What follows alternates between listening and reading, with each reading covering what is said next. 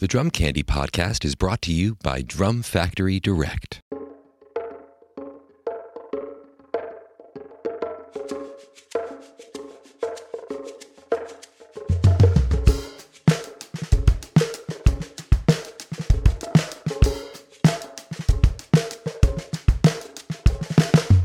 What's up, everybody? Welcome into episode 3 of season 5 of the Drum Candy Podcast. This is your stuffy host, Mike Dawson, coming to you from Drum Factory Direct in Pittsburgh, Pennsylvania. Thank you all for listening so much to the show. If you haven't already, make sure you write a review, give us a 5-star rating over on iTunes or Spotify. And if you're not following our YouTube channel, make sure you subscribe and like the episode there.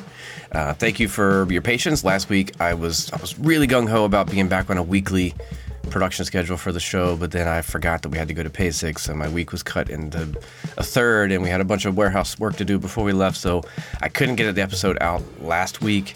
And then this week, I've been struggling, as you can tell, with a bit of seasonal postnasal drip, so I know how annoying that can sound. I'm going to do my best to keep the talking to a minimum, but we're here to get episode 3 out, and this week we have a lot to talk about. So first of all, thanks to Simon Treasure for our intro theme music for this season. And let's get to what's new in the industry. Like I said, last week was PASIC. If you're unfamiliar with PASIC, it is an acronym for the Percussive Arts Society International Convention. It's held every November, and for the past handful of years and for the next handful of years, it'll be at the Percussive Arts Society headquarters in Indianapolis, Indiana. And what it is, it's essentially Thursday, Friday, Saturday with some things happening on Wednesday, just 9 a.m. to 8 p.m. or later of all sorts of drum and percussion performances, clinics, masterclasses, workshops, everything you can imagine, open jams and drum circles. Not just drum set, there's percussionists, classical percussion, marching percussion, there's contests, there's competitions, percussionists from all around the world, African percussion, Asian percussion, drum set playing, technology. So it is all encompassing. And then there's also an exhibit hall where manufacturers can display their products. So this was the first year that Drum Factory Direct exhibited. So we were super excited to have our booth set up. We took a few boxes of our practice pads and some sticks and some drum heads and all of our new t-shirts. And it was awesome, but I lost my voice, and I think that's what's contributed to this stuffiness in my head. But it was an amazing show. I think I'll do a more detailed recap on the experience next week, hopefully when I can talk a little bit better. But it was truly a pleasure. I got to meet a handful of podcast listeners in person, which is always amazing. I'm always reminded of how important PASIC is for just humanizing and bringing everybody together, and just being able to have a coffee or grab a bite to eat with people that you only know via virtually or via email or whatever. It just kind of brings us all together. Super awesome experience. There's some highlights. Matt Chamberlain was there. Matt Cameron was there. Horacio Hernandez was there. There were some surprises. Hal Rosenfield talking about how he records for video game soundtracks. Amazing. Obed Caleri. Amazing. Pocket Queen. It was just, hour after hour, just amazing performances. So if you've never been to PASIC, mark your calendar. Next November, I don't know the dates, but it's somewhere in the first half of the month. You should definitely be there. As far as non-PASIC news and non-warehouse news, I heard that Max Weinberg got let go from Slipknot, kind of surprisingly. That was a bit of a shock. I thought he was a perfect drummer for that band. Very curious as to what ends up happening with Slipknot moving forward, so we'll keep an eye out for that. I just saw that Adam Deitch put out a new record, which is an organ-based funk quartet, I believe, and he has some special guests. I think Scofield's on it. That just came out. It's fantastic. Adam is cream of the crop for groovy funk, soul, jazz. Go check that out. I saw Jimi Hendrix. There's like a live record that came out from '67 that just got released.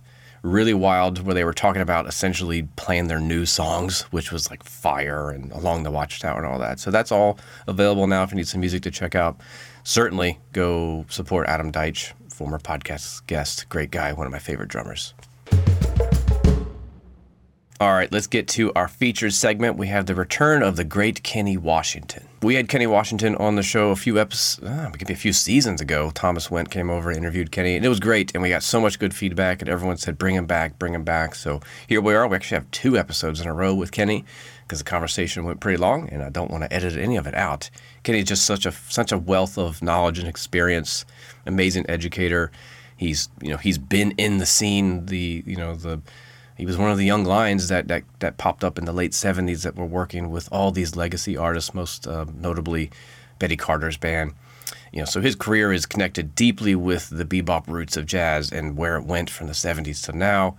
Great educator, incredible wealth of knowledge about all the documented versions of jazz on record. He's a radio show host.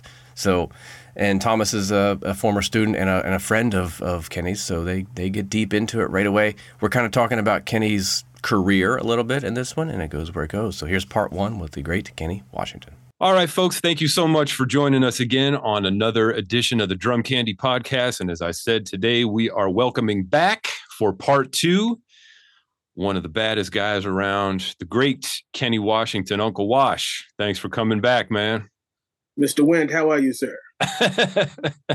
I'm doing good, man. Great to see you in the vinyl room on the second floor of the Shea Wash Castle, man. How you feeling? Oh, everything is okay. How about you? I'm good, man. I'm good. So last time, I can't believe it, man. The last time we did one of these was almost a year ago, which is incredible. Wow, man. I know, man. Yeah, time flies. And last time we were talking about a lot of your early development and your early career. And I thought today maybe we could focus on some of the records that you're on, since you're on, several hundred. There were a few that I wanted to talk about, and sort of some of the things that you've learned from some of the great masters that you've worked with thus far in your career. Is that cool? Yeah, it's fine. Beautiful. So why don't we go back to not the very beginning of your recording career, but one of the first records that you're on, and that is the now classic Betty Carter, The Audience. Recorded at the Great American Music Hall in 79. You were with Betty for about 2 years or so, is that right? Well, I joined her in September of 78. Okay, and then you were with her till about 1980 or so?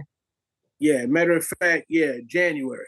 Okay. Because right as when we made that record, well, right after that, or not shortly after that, I guess shortly after that, that's when the band more or less broke up.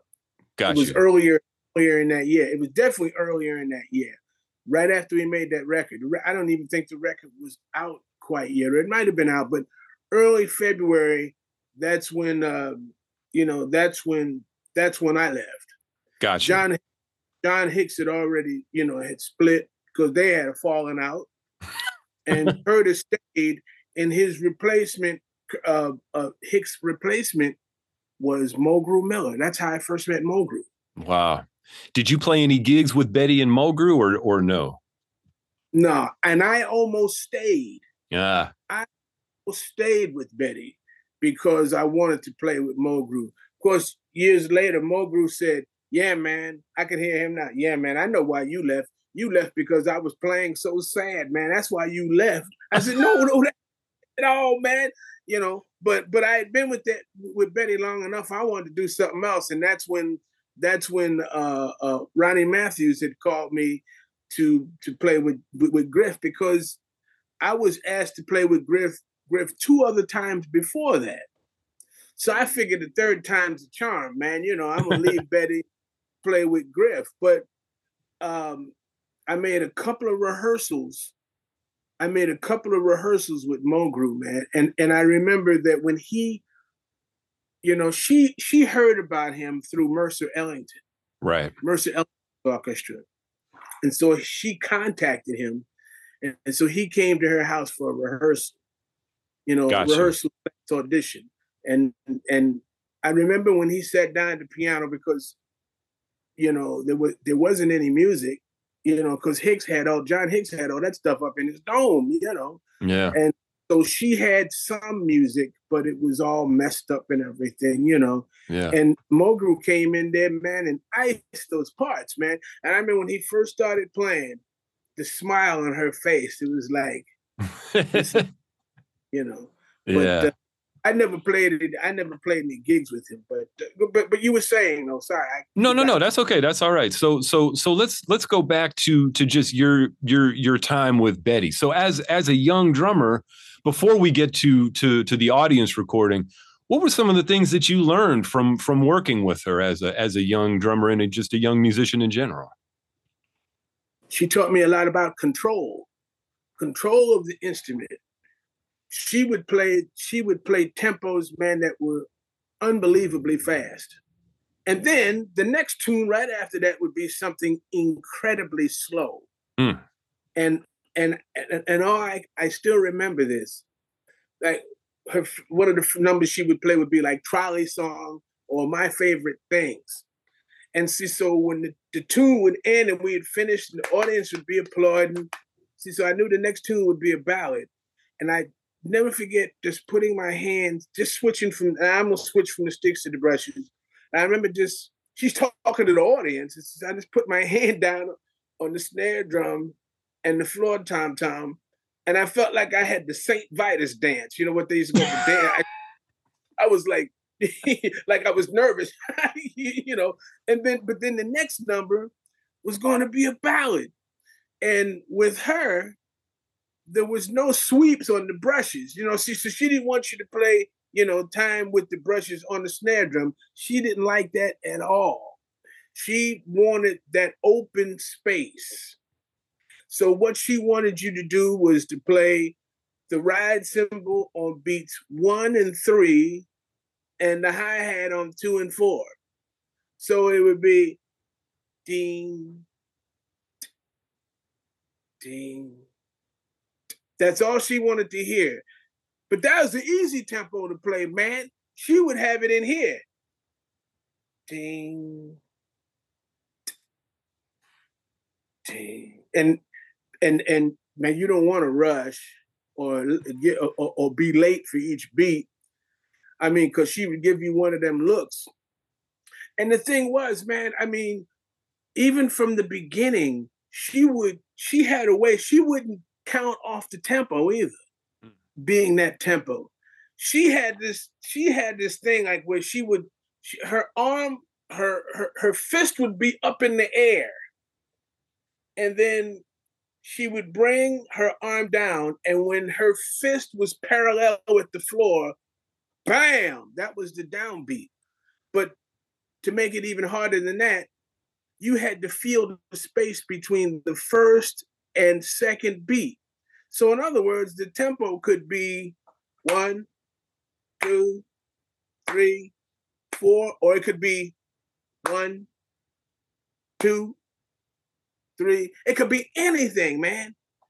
You know, and so you had to feel that space between, you know, that first and second beat so that you could come in on that. So you could come in on that second beat, and you better not be late either. Or you better not be early.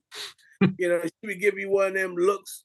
You know, just she would turn around and give you one of them looks, and you felt like you were shot with a machine gun. You felt like Swiss cheese, man. You know. Yeah. So I learned a lot about control. You know, how to go from one tempo to the next. Mm-hmm.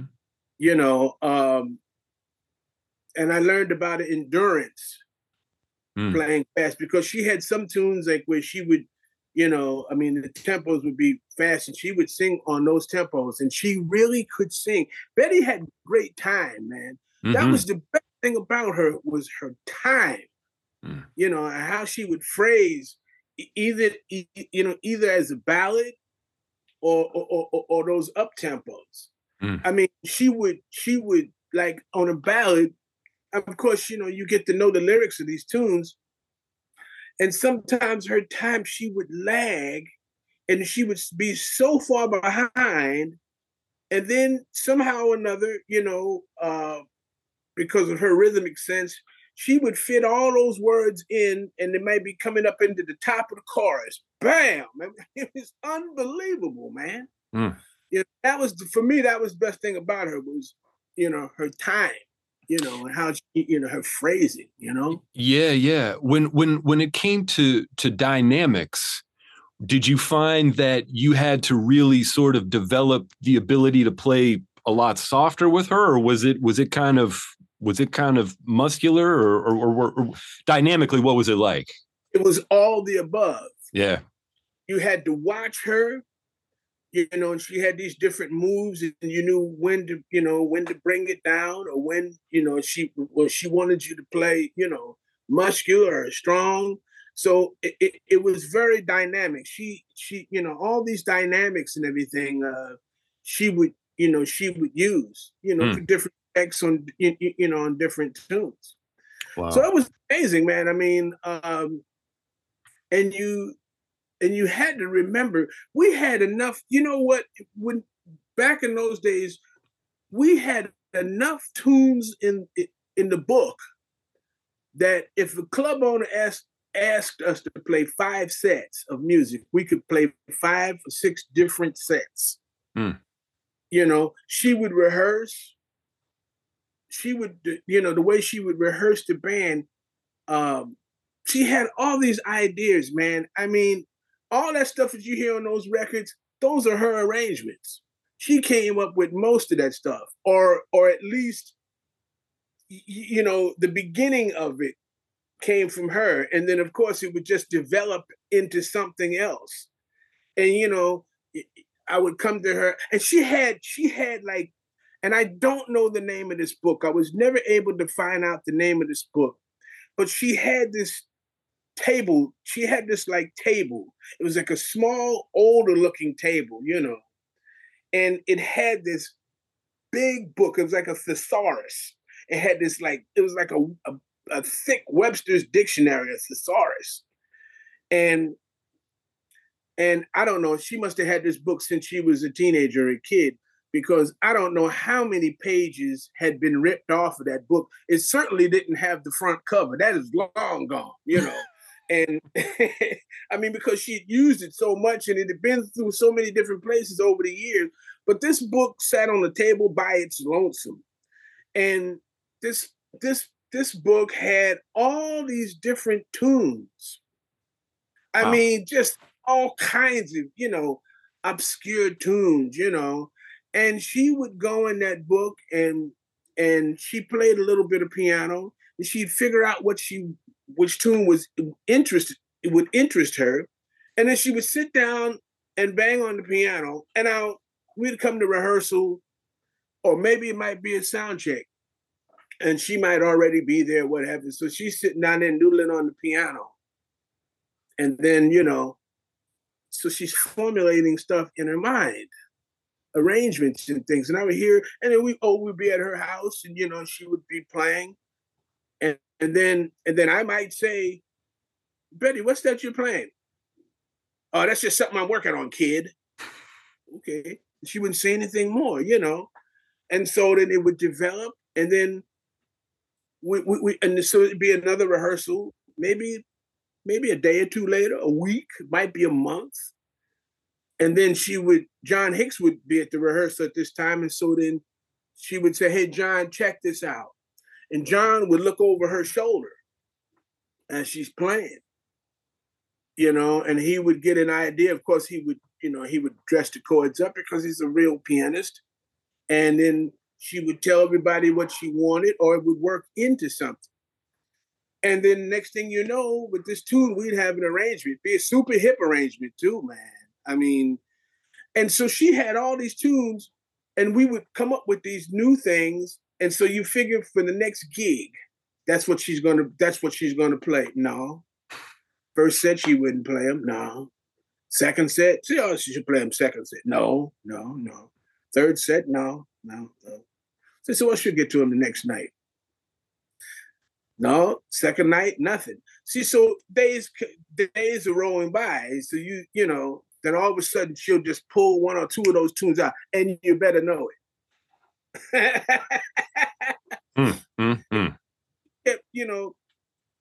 She kept my mind sharp.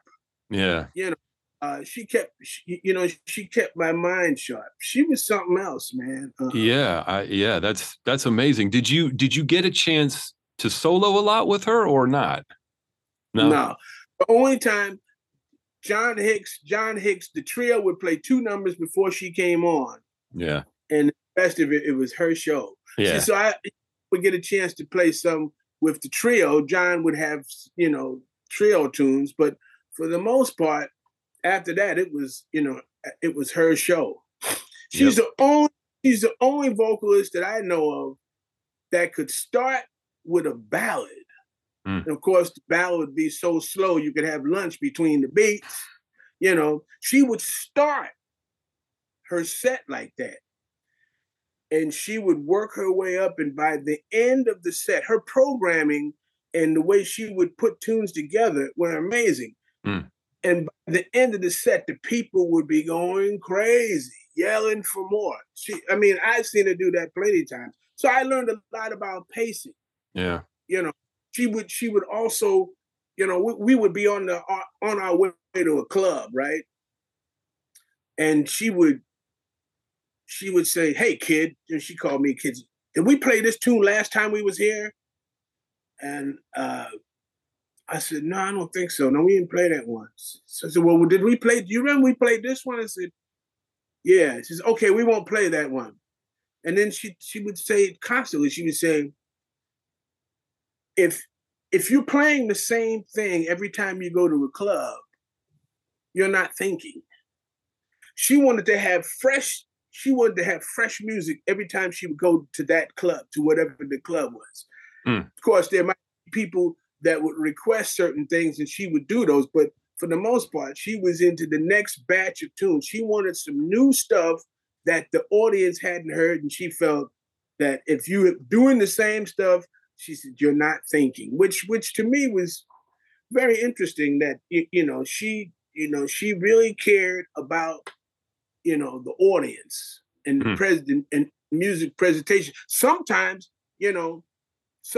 she might pick out a set and she would get on the stage and then she would automatically change because of the way the audience felt. She could feel that audience. So what she thought would work, well, when she got on the stage and felt the vibe with the audience, she said, "No, that's going to work. Let's play this one instead." Amazing, man. Yeah, Amazing. that's real mastery of the craft of presenting music, which is, I think, there's so many talented young musicians today, but that's a rarity to find a young musician who can really present the music in that way, Well, the thing about it is, all the people that she worked with, she was Lionel Hampton, man. Lionel Hampton's nothing but show business. That's right. I mean, so she came from that, from that era of whoever she worked with. It was for the people. It was a presentation. They wanted the people to feel good because they're going to buy drinks. They're going to have fun. So that means that they have fun when you come back to the club. I mean, when when the club owner's thinking about hiring you, again, they're going to see how much meat is in the seats. They say, "Oh yeah, well yeah, we'll invite them back. The audience really liked them." Yeah, it's not like that anymore, man. I mean, to me, most of these guys are playing for themselves. They're not thinking anything about the audience. And in my opinion, they're holding the audience hostage most of the time, man. Yeah. But as Art Blakey used to say, maybe we wrong. But getting a chance to play with all those kinds of people, for myself, I got a chance to see that, Yeah.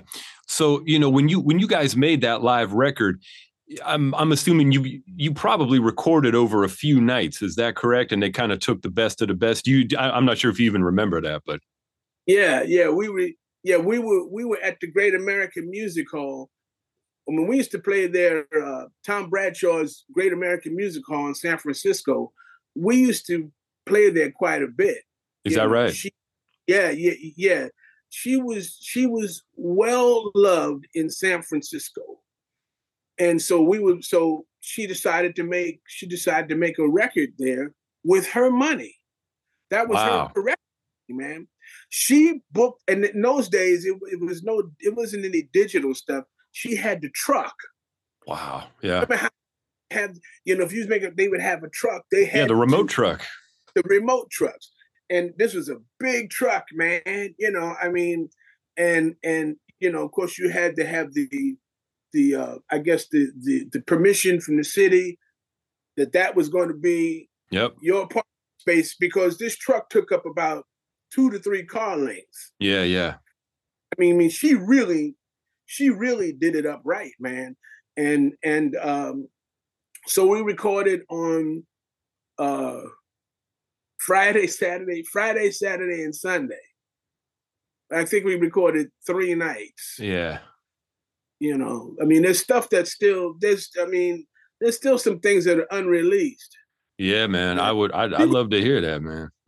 She was thinking about putting out another Wow.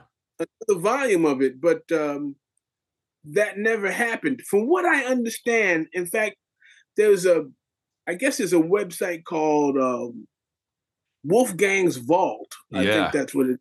Yep. And somehow or another, I don't know how they did it, but they had, because they have some alternate takes and things from other nights. You know, there's some video of that as well. You know, there was a person doing some sort of like doctoral thesis or something on either Betty or jazz vocalist, and there's some video of you guys, man. Well, there was a guy. He was in Philadelphia. He's still around. I saw him about, oh man, maybe about 4 years ago, and he was doing a documentary on Betty. Documentary, man. I mean, it was incredible. And he was around then, and he filmed. You know, he was friendly with Betty, and he did an interview with her. And then and there was an afternoon. You know what? There was a matinee. There was a matinee on Sunday.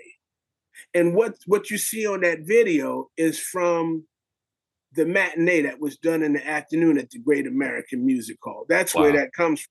But there's a documentary that exists, and I saw it, man. I mean, I was at the guy's house, and it's great. And he felt that the public radio stations and everything, they were punking him in terms of the amount of money that he wanted. They didn't want to give it to him. So then he said, nah, man, wow. It never, it never came out. And then I saw him again. And by this time, the Nina Simone video, a documentary had come out. I saw him again not long after that, or maybe a little bit before that. I said, hey, man, you might want to consider, putting this out. And so he had been rethinking about it. And he says, yeah, well, maybe the way I was thinking back then is wrong. Maybe I will do something with it. And I tried to help him to get permission from Betty's sons. And I hooked them up, but I never heard anything more. So I don't, Wow. Well, I hope it comes out one day. That would be a wonderful thing for everybody to be able to see. Forks Drum Closet, Nashville's full-line drum store. Celebrating its 40th year in business, Forks is independently owned and operated in the heart of Music City. Specializing in drums and percussion, Forks offers great discounts on all major brands and will beat any retailer's advertised price. From new and used equipment, vintage drums, and marching and orchestral instrument, Forks has something for every drummer. They also offer professional rental, repair, and restoration services, as well as drum lessons. Stop by their storefront at 308 Chestnut Street in Nashville, Tennessee, or call 615-383-8343, or go online at forksdrumcloset.com. Yeah. So, let's move on to some more musicians that you've worked with. So in the earlier parts of your career, I know you played and recorded with both Walter Davis Jr. and Walter Bishop Jr. And I was wondering if you could talk about working with both of those guys. You've worked with so many of, the greats as far as jazz pianists go. And those are two gentlemen who unfortunately have been, as you well know, lost to a lot of the history. Could you talk a little bit about working? Let's maybe start with Walter Davis Jr. Could you start by talking about working with him? Oh, it was great, man. Walter Davis Jr. studied with Walter Bishop Jr. early on. I didn't know that. That's amazing. Yeah. Wow. Yeah. I'm trying to think of how I had met Walter. First of all, Walter was such a nice man. I mean, this guy would walk into the room, and on a rainy day, he would bring the sun in with it. He was just a jovial jovial type guy. And working with him, I really got into Bud Powell's music. So because Bud taught him that music. Bud, and Walter told me that in the beginning, well, let's just say that Bud used Walter like a guinea pig to test things out. So he needed to have somebody that he could teach the music to. So he taught Walter Davis Jr. the music. And what Bud would do is like, he would have Walter play it, and Bud would just walk around the room. See, so now he's listening to this from a listener standpoint. It's one thing to play it, but how does it sound? Mm-hmm. And he would have him play these pieces, and then he would stop him in certain places. No. Put the third in the bass. Let me hear it with the third. Let me hit it with the third in the bass. And Walter would play. And Walter would play it. No. Keep it like it is. Wow. And they would stop him someplace else. And see, so he learned all these different, the insides of Bud's music. Like, I remember we played Un Poco Loco. And so in the bridge, there's this little piano run that's done with the left hand. I didn't really realize that. But then when he was teaching the bass player, he said he wanted the bass player, and I said, damn, and then he would play what was on the top. It was amazing, man. Wow. So I got a whole, a real inside view of the workings of Bud Powell and how he would play, because he learned all that stuff. Later on, Walter told me that he thanked Bud for, at first he didn't like it, but later on he thanked Bud, said, man, thank you for taking me on and insisting that I learn your music. But he had all the insides, man, all the inside voice, everything. Uh-huh. Oh, sorry. I was just going to say, Walter was a great composer himself, and his music is pretty challenging. Could you talk about playing that and learning that stuff? Yeah, well, yeah, because his music had different forms. It was really different, man. I mean, that music was, but it wasn't hard for the sake of being hard. Right. After you got it, it's definitely listenable. But he had a different way of looking at form and tunes, like, those tunes like Uranus. Yep. And Ronnie's a Dynamite. Yeah, those tunes, man. What's the Scorpio Rising, all that stuff. Oh yeah. Pranayama, yep. Jody. Yeah, man. So I'm trying to think, man, I'm trying to think of how, I don't know how I can't remember how I met him. Did you guys rehearse or no? Oh yeah, well we had to rehearse all that music, man. I mean, I'm trying to think. I met him because I was playing with Lee Konitz at Sweet Basil's, and Barry Harris was playing the gig. Wow! The bass played Piero and myself at Sweet Basil's, and so Barry was playing piano. That's one of the first times I think I ever played with Barry, if not the first time. And so that night, Walter Davis was at the bar having a taste. So Barry was playing. So when the set was over, Walter, hey baby, man, you sound great. La la la la. We shook hands and everything. Of course, I knew who he was. Like, I already had that record Davis Cup, So all right. So I go on home. The next night we come back to Sweet Basil's, and Walter was on piano. Wow. Barry got sick or something. He sent Walter in as a sub. So Walter played that night with us. Tom Harrell was playing trumpet. That is a hell of a band. And so when the gig was over, Walter, gave me a hug. He says, "Man, I love listening to you, but playing with you is even better. Let me have your number, man. Let me have your number. I got some gigs coming up, man. And I want to rehearse." And so then that's how I started playing with him. And that music, man, was hard, man. That's how Philly Joe Jones started taking me serious. That's how Philly Joe Jones started taking me seriously. Because, Philly Joe started coming back to New York. And of course, I was following him around like a shadow, man. Every time he played at the Vanguard, with Bill Evans, or anytime he played anywhere in New York City, I was there. And so he saw me, and we got to be friendly,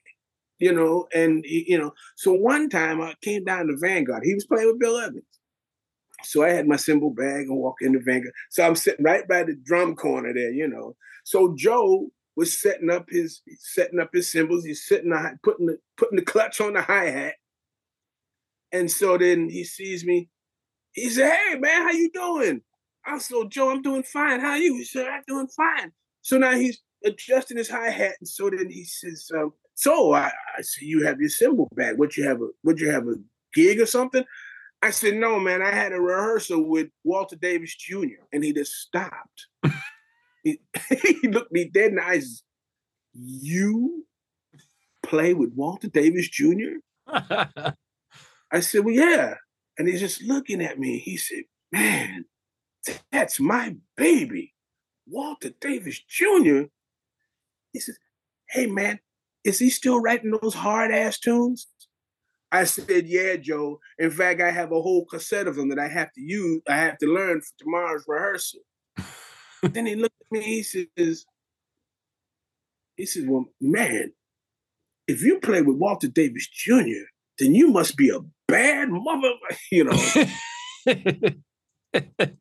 So then he just kept staring. And so after that, he started taking me more serious. This is before he heard me play. But after that, that was, sort of kind of his seal of approval, man. I mean, so that's when we started to get a little closer then, Nice.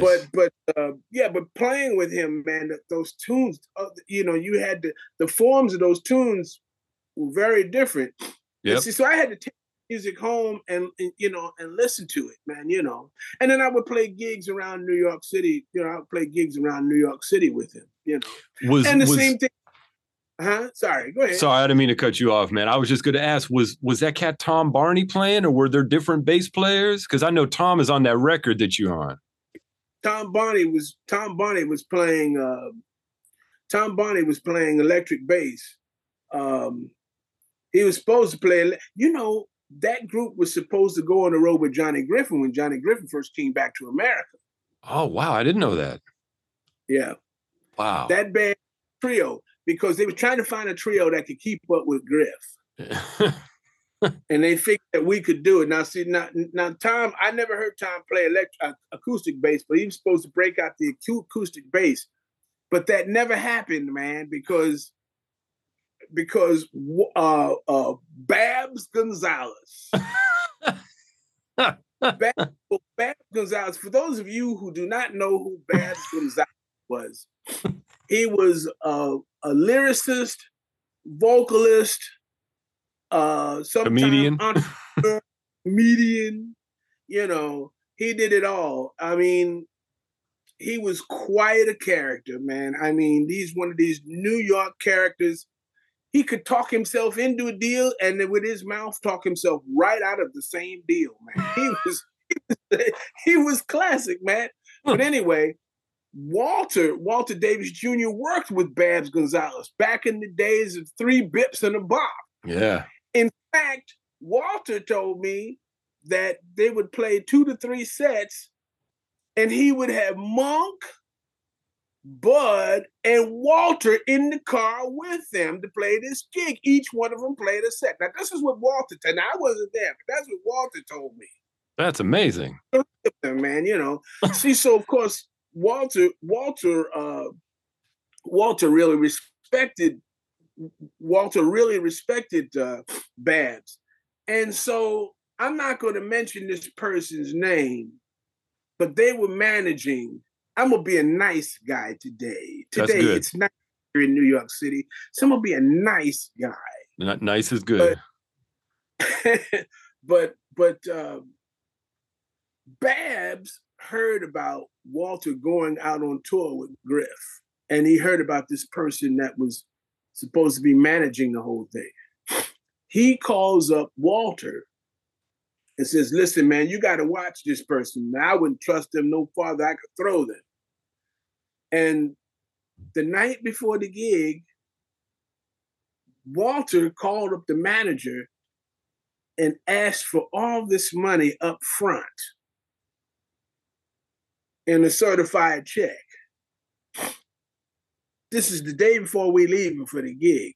Uh-oh. I had never gone out on the road before. This would have been my first road gig. And so, of course, there were no ATMs or anything like that happening. So that wasn't about to happen. So I got fired before he said, we the trio. I had nothing to do with it. I was fired before I even met Griff, man. It would take about 2, and then that's when they called Ronnie Matthews.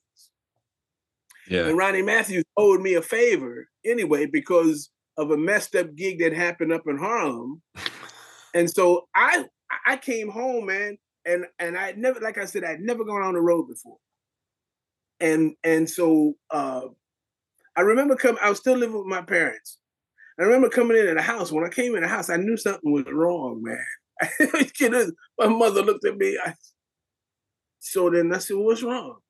She says, Walter Davis Jr. called. He wants you to call him. I said, oh, boy. So then he calls me up, and he didn't tell me the whole story.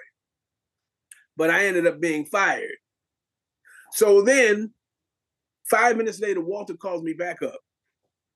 And he says, man, I got a hot tip for you. I just found out that Ronnie Matthews is going to be the pianist. And so I said, okay, thanks. So I called Ronnie. Like I said, he owed me a favor. So I called him, and he said, well, Wash, it's out of my hands, man. I'm going out there as a pianist, but I'm going to be playing with West Coast Rhythm Section. So he says, if I get in good with Griff, and if I could change the group to be the way I want it to be, I'll call you. I said, okay, fine. So of course, I knew that wasn't going to happen. And then in that same period, man, within a day, I got a call from Sonny Rollins to play Jackie McLean and Betty Carter. Wow. All within the same day or two. And so I was going to play with Jackie. And then, but because he was just coming back out on the scene again, okay. Jackie McLean. So, but then Betty called me because I remember picking up the phone and Betty says, hi, I'm Betty Carter. How would you like to play in my band? Wow, man, So then I was going to play with Jackie, but then Betty called me back up and she says, Jackie McLean? Well, he's going to be out here for a little while. He's going to be retired. I got gigs coming up until next year. So that's one of the reasons why I took the gig with Betty. Gotcha. But then I was fired with Griff. And Ronnie did call me up a few weeks later. But I was already playing with Betty by that time. So it would take about 2 to 3 years before I would end up playing with Griff. But getting back to Walter Davis, man, man, he was great to be around. His music was fantastic. I mean, it really made you think differently because the forms were different. Mm-hmm. And it's interesting, he had taken, because he's one of the greats who has an unbelievable understanding of the music of Thelonious Monk as well as Bud Powell. And it's interesting how he took he took all that and learned all this stuff from those two masters, and of course Dizzy Gillespie and Charlie Parker and people like that. And he wrote music. Tad Dammer is another one. He was in the Tad as well. And it's interesting how he developed and learned from those composers and came up with something that was very bebop, but it was very Walter Davis Jr. Mm-hmm. Yeah. It was great. We will wrap up our interview with Kenny next week, but for now, let's get to a little lesson.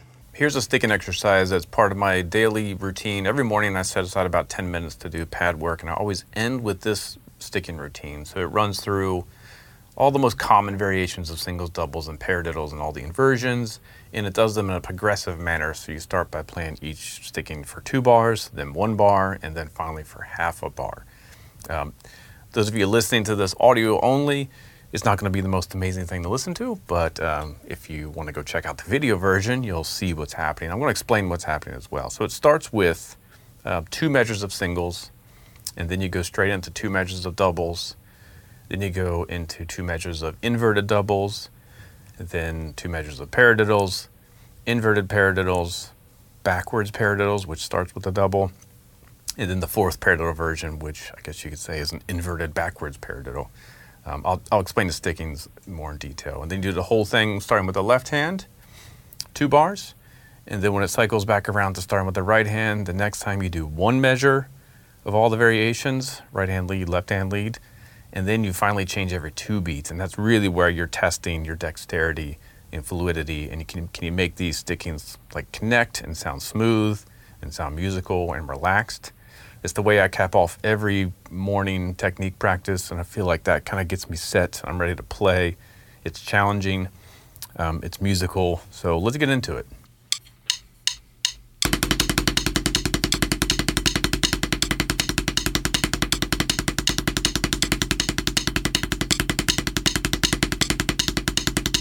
All right, so you start with 2 measures of singles. 1, 2, 3, 4, 2, 2, 3, and then doubles. Double, double, double, double, double, double, double, paradiddle. 2, 3, 4, 1, 2, 3, 4.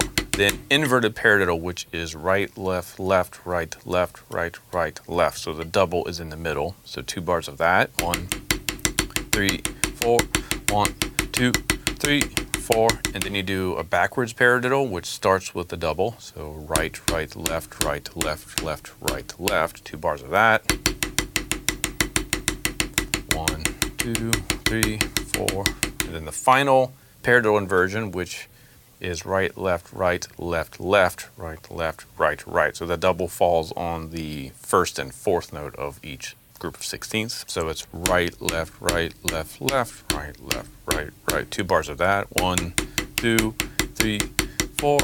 1, 2, 3, 4. And then you don't play that extra double at the end to then do the whole thing starting with the left. 1, 2, 3, 4. 2, 2, 3. And doubles. 1, 2, 3, 1, 2, 2, 3. Inverteds. 1, 2, 3, 4, 1, 2, 3, and all the paradiddles, paradiddle, 3, 4, 1, 2, 3, inverted, 1, 2, 3, 4, 1, 2, 3, 4, backwards paradiddles, 2, 3, 4, 1, I don't know what else to call them, and the last one, 1, 2, 3, 4, 1, 2, 3, 4, again, don't play that double at the end, and then it cycles you back to the right hand. So that's doing 2 bars of each sticking. And then I go straight into playing 1 bar of each sticking. 1, 2, 3, then change. 1, 2, 3, and inverts. 2, 3, 4, and then the paradiddles. 2, 3, 4, change. 3, 4, change. 3, 4, change. 3, and then left hand. 2, 3, doubles. 1, 2, 3, 4, inverts. 2, 3, 4, paradiddles. Inverted. Backwards. And then that last one. and you're back to the top. And this time it's 2 beats per sticking. They really change quickly, and there's actually ends up being like a 2/4 bar at the end to get the cycle to flip back around. So I'll go slower. 1, 2, doubles, inverted, paradiddle, inverted, backwards, and then that last one, and you're starting over with the left, doubles, inverts, paradiddle, inverted, backwards, and then that final one. That 2-beat cycle took me a while to get comfortable. I felt like it was just, it was almost like the stickings were changing too fast for me to really comprehend. And then once the muscle memory was there, I could get it to flow. And I feel like that is really the finishing touch for, like, I'm warmed up, I'm ready to go, I can play a gig, and my hands are ready to shift between singles and doubles, kind of wherever they need to. So I always push the tempo to just see, how fast can I go before it kind of falls off the rails. So just the 2-beat cycle.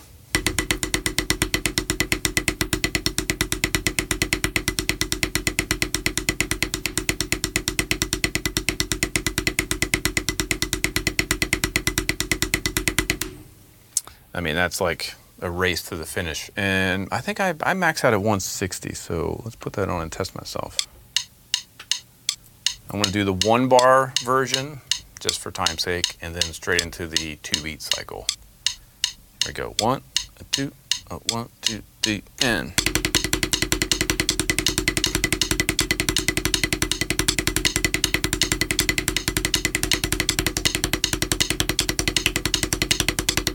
Really trying to relax.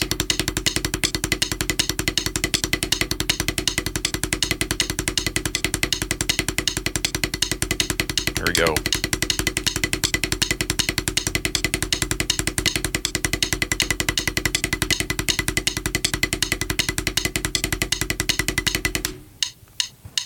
So, I mean, I'm trying to make sure I'm playing as evenly, the notes are as evenly as possible, and you can't really hear the sticking changes, but more importantly, I'm trying to get to a state where my hands are just flowing, and each time I'm trying to relax a little bit more, let the sticks resonate. And then just earlier today, I happened to have one stick in the butt end, and it was like I was exploring not having them sound evenly because they're going to be very different. So there's a whole different sound option there to open my ears to what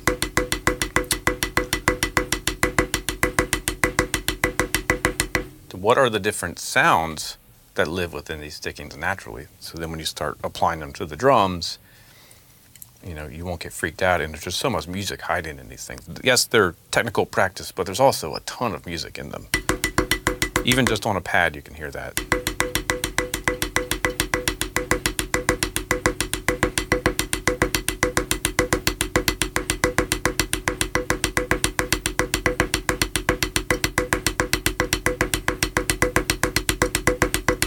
So I was playing them as evenly as I could, like physically, knowing that the strokes were coming from relatively the same height and the same velocity, and just letting the fact that my left stick is butt end and my right stick is regular,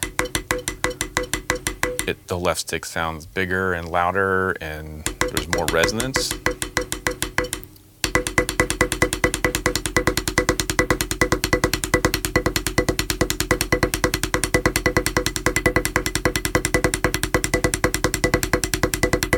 So it's a lot of fun. So again, to recap, quite simple. 2 measures of singles, starting with the right hand, 2 measures of doubles, starting with the right hand. Invert your doubles, so it'll be right, left, right for 2 bars. Regular paradiddles, right, left, right, left, right, left, left. Inverted paradiddles, right, left, right, left. What I'm just calling backwards paradiddles. Maybe there's a better name for them, but start with the double, right, left, right, left for 2 bars. And then the 4th version, which I guess you would call an inverted backwards paradiddle. Right, left, right, right. 2 bars of that. Get to the end, cycle it to the left hand, 2 bars. Get to the end, it flips back to the right hand for 1 bar, left hand for 1 bar, and then right hand for 2 beats, left hand for 2 beats, and stop. Depending on the tempo you choose, it's a couple minutes of it's just a nice 2-minute drill. If you pick like maybe 2 tempos, it's a good finishing step for your daily technique practice. Give it a shot. Let me know what you think, and have fun.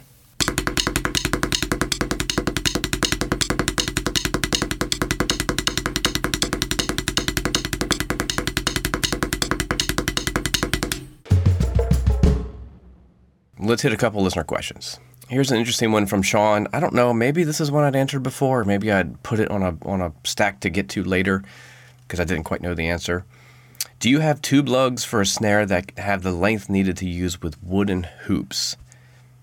So I'm assuming the question is you want to put bass drum hoops on a snare drum. Because if you're just talking wood hoops that are designed for a snare drum, whether they're straight hoops or the like Yamaha style that have the holes drilled into them, those will work with your drum fine. You don't need to worry about your lugs fitting. You just need to make sure the tension rod length is correct.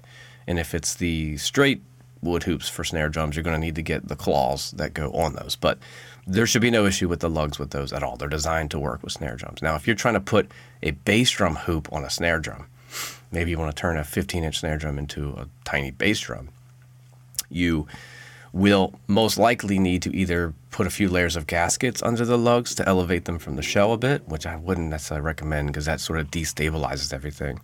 Or there's actually bass drum. You can just replace your snare drum lugs with bass drum lugs, which are designed to be taller, so it will clear a bass drum hoop. That's your best solution. We have a handful of those in tube lug style, so just make sure you get the right one. There's a bass drum version of almost every tube lug that we offer. So that's if you're doing, trying to put bass drum hoops on it. Then you also got to worry about the drum head has to be a bass drum head. So if I'm reading what your question is correctly, I would just get wood hoops that are designed for snare drums, and you'll have no issue with clearance or any of that stuff. All right, I get a lot of questions about hoops because we did that deep dive on, fixing up a snare drum in season 1, and I think that got everyone thinking about, well, maybe I should get some new hoops. This one is, I have a Pearl 3x13 maple piccolo. You mentioned that you can get an instant upgrade by changing hoops to brass. I've never switched that. Would you switch out the top and bottom? So a wood snare drum, changing from steel to brass is not going to be as much of a sonic improvement or difference, frankly, to justify the extra cost, because those brass hoops are expensive. If you have a metal drum, putting brass hoops on it gets the whole thing to resonate much, more, richer sound. So I would put brass hoops on metal drums if you're trying to just give a little bit, not actually quite a lot, more flavor and warmth and color to your snare. A wood drum, I think you just need to worry about the thickness and weight of the hoop, and then what they're made of versus, steel versus wood. So that drum probably came with standard 2.3s. So I would just fill in the opposites. A die-cast batter will make that thing really crack and give you a lot of focus. And then maybe go with a single flange lightweight hoop to open it up. You could do, in that case, probably top and bottom. So I would get a set of single flange for top and bottom to really open it up and give it more of a vintage kind of sound. And then probably just a die-cast on top if you need just some extra smack and attack. An alternative would be get a wood hoop for the top, and then you have that real warm kind of like really vintagey kind of rustic sound. But for a piccolo, that might not be the best choice. I might choke it too much. I would do die-cast and then a pair of single flange, and that'll give you a whole bunch of options. All right, it's time for the warehouse pick of the week, and we just put out some new t-shirts. We have fully stocked with the Drum Factory Direct Candy Swirl logo shirt, so even bigger sizes. We have up to 2X, and also we have tall versions, so XL tall and 2XL tall, fully stocked. So if you want that, that's the black shirt with the white Candy Swirl logo. And we have a new Drum Candy podcast t-shirt, which has a more reduced version of the logo. It just says Drum Candy with teeth marks. You can see it here. That our designer, Mark Cubitt, put together for us. So that's a black shirt. We had a lot of requests for podcast t-shirts in black. So now we have those in an assortment of sizes, I think small to 2X. So go get yourself a t-shirt. They're over on Drum Factory Direct, and I'll put them in the link for the show. All right, that's it for episode 3. Thanks for bearing with me with my congested sinuses. Hopefully by next week they'll open up a bit more and you won't have to hear me talking like I'm talking through a handkerchief. Again, thank you all for listening. Appreciate you. Make sure you subscribe to our YouTube channel if you haven't already. Make sure you give us a like and a comment on your podcast player, wherever that is. We definitely could use some reviews. There was one I saw last week. Thank you. We need some more. We want the show to rank high, man. We want this thing to live on. So thanks for your support, and I'll see you next week.